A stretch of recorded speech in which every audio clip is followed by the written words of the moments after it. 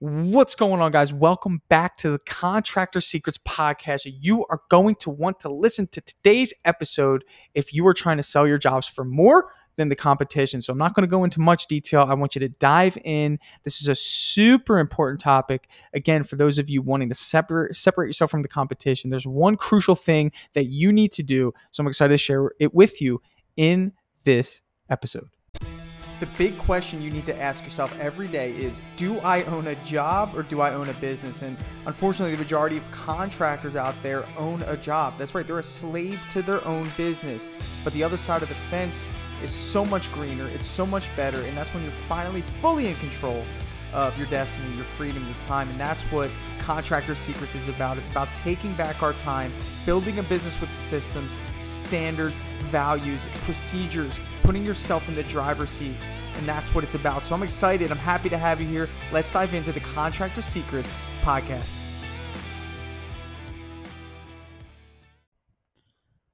What's up, everyone? So, I had such an interesting experience with this guy that helped me by detailing my car, and it really opened my eyes to how many of us could be undervaluing our services. And I don't think it's so much done intentionally. I just think that the customers that we're trying to convey who we are, what we do, how we do it to, they can't justify paying more than the competition. So therefore, by default, we lower our prices, we lower our standards, and we just go ahead and lock in the job when we could have sold it for way more. And this is a challenge that we're going to continuously have to overcome. And a smart business owner has a strategy for this challenge, knowing that this is the game that we have to play. And I first want to preface this by saying, my experience in car sales has really helped me understand the dynamic of what it is that we're actually selling and how we kind of have, we're playing a little bit of a disadvantage if we're selling a service rather than a product. Although, yes, when we paint a house, that is the product, painting the house and the end result. But essentially, the service is what's being sold during the estimate. And when the service is being sold during the estimate, the major drawback is your customer can't touch it, they can't feel it, they can't smell it, they can't sit in it, and they can't experience the feeling of sitting inside that brand new car, so to speak.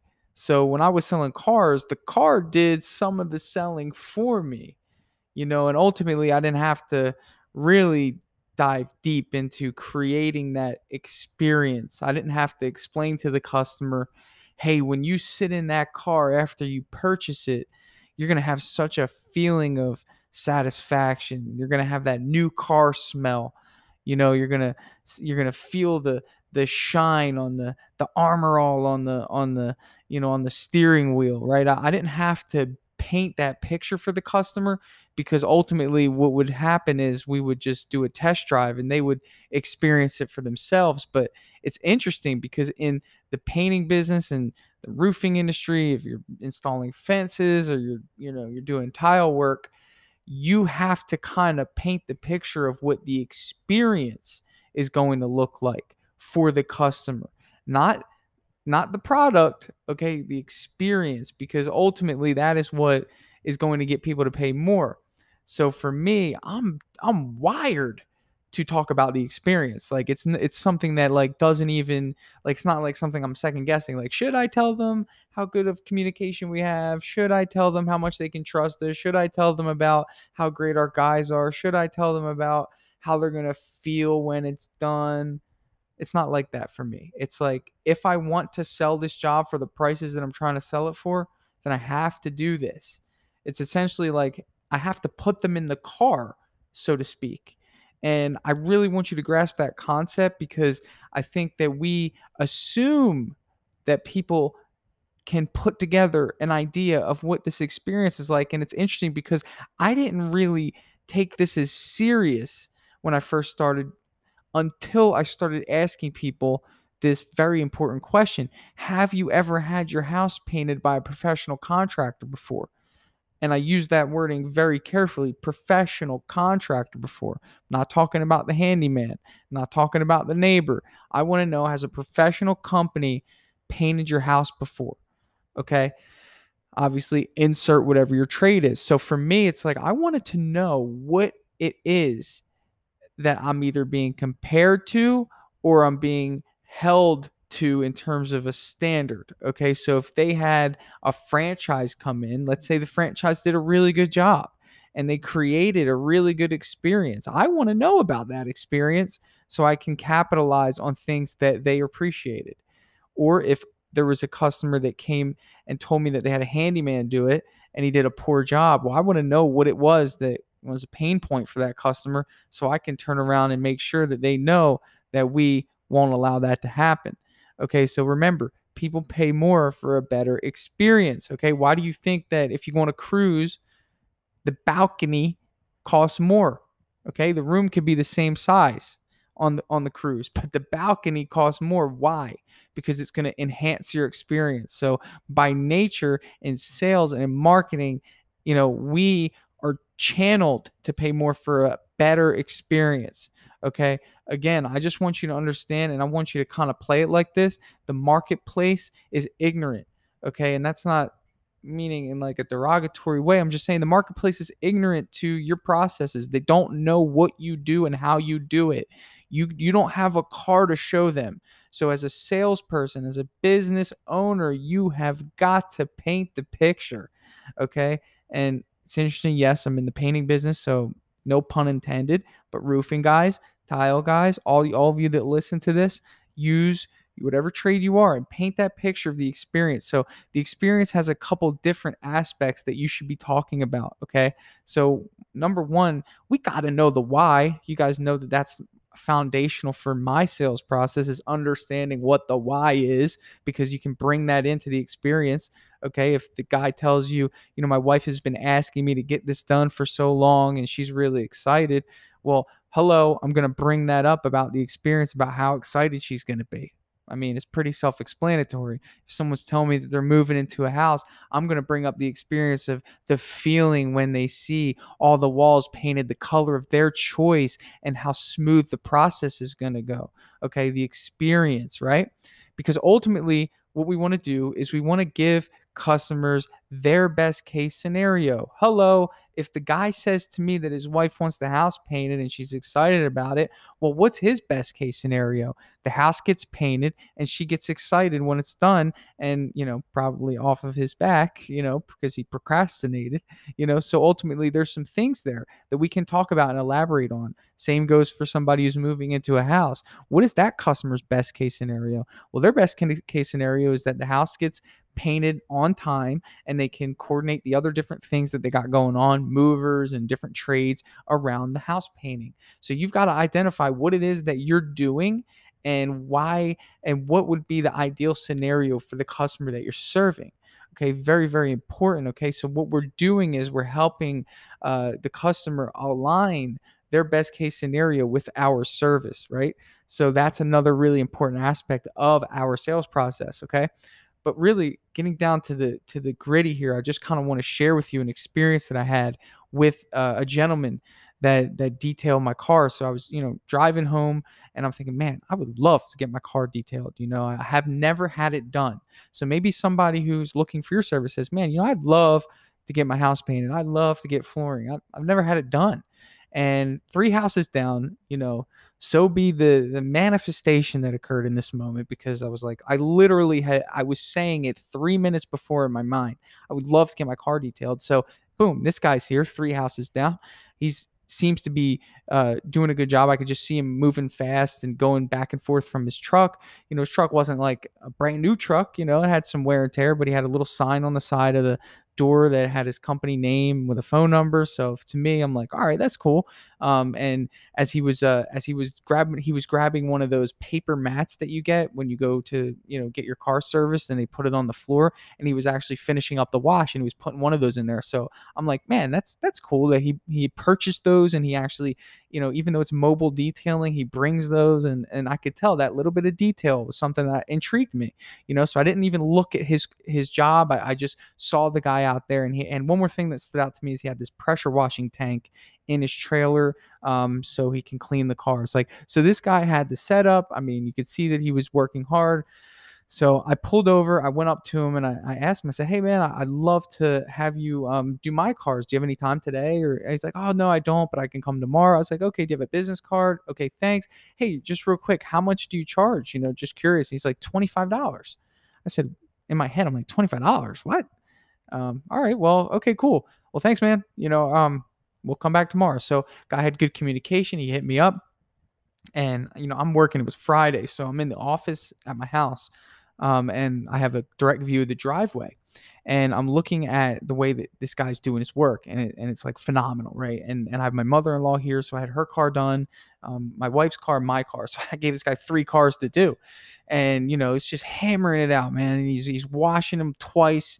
The second being like the wax coating or whatever, and the rims are just like they look brand new. I mean, and we're all looking outside like excited, like it's kind of weird. We're like watching this guy detail our cars. We're like, yes, because a feeling is being created within us of like, oh my gosh, like number one, like clutter stresses me out, and most of us. So like I know that, like, okay, cool, my car's not going to be cluttered anymore, and those crumbs that I keep looking at from a protein bar aren't going to be there anymore. Like little things like that. Like I'm just kind of like really excited. And so is my wife. And like, my mother-in-law, she kept saying, "Well, I've had my car cleaned in 6 months. I always tell myself I want to do it. I want to do it, but I haven't gotten it done. It just bothers me." Like, so like what's happening here? An experience is being created through this gentleman's work. Okay. And he undervalued his service.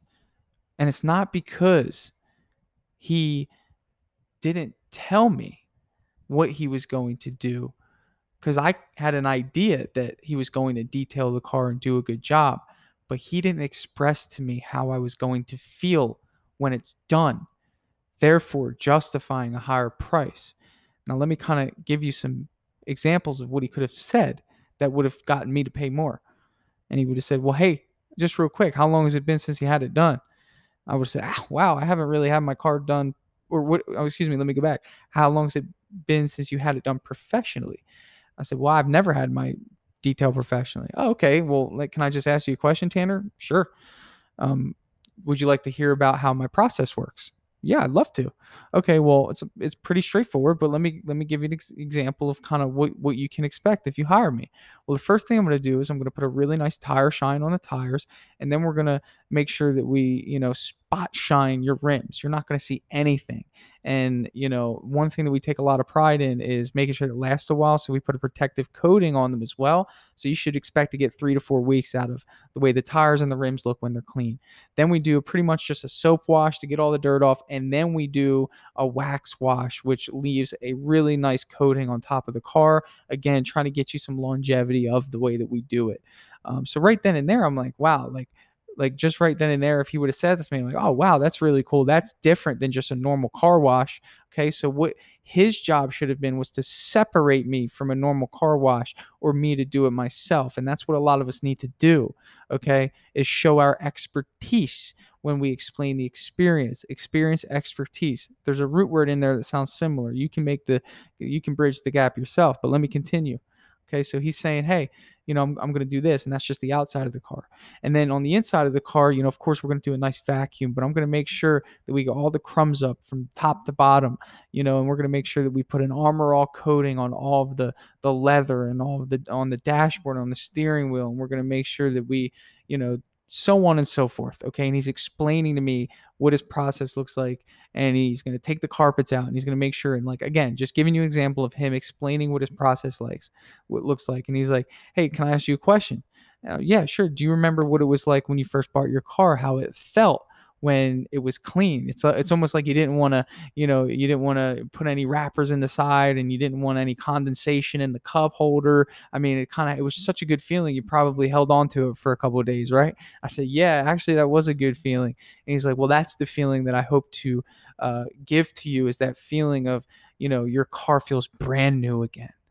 And I'd say, wow, I do remember that feeling. That was a good feeling, And, what's interesting about it is, he's kind of just, again, and I'm using cars here, but guys, what you need to be doing is using your service, your whatever it is that you offer, okay? And explaining, hey, when that house gets painted, you're going to stand in your driveway and you're going to look at how beautiful it is. Maybe when you're walking the dog, I remember when I got my house painted, even as a, the owner of the business. I mean, for the first 2 weeks, all I did was like look at it from different angles. My neighbors probably thought I was nuts because I had so much satisfaction of the way the job looked, and that's what we want to achieve for our customers. So if he would have done that, and he would say, I would have said, oh wow, man, that's awesome. So well, how much do you charge? And he could have said, well, $100. Yeah, $100 per car.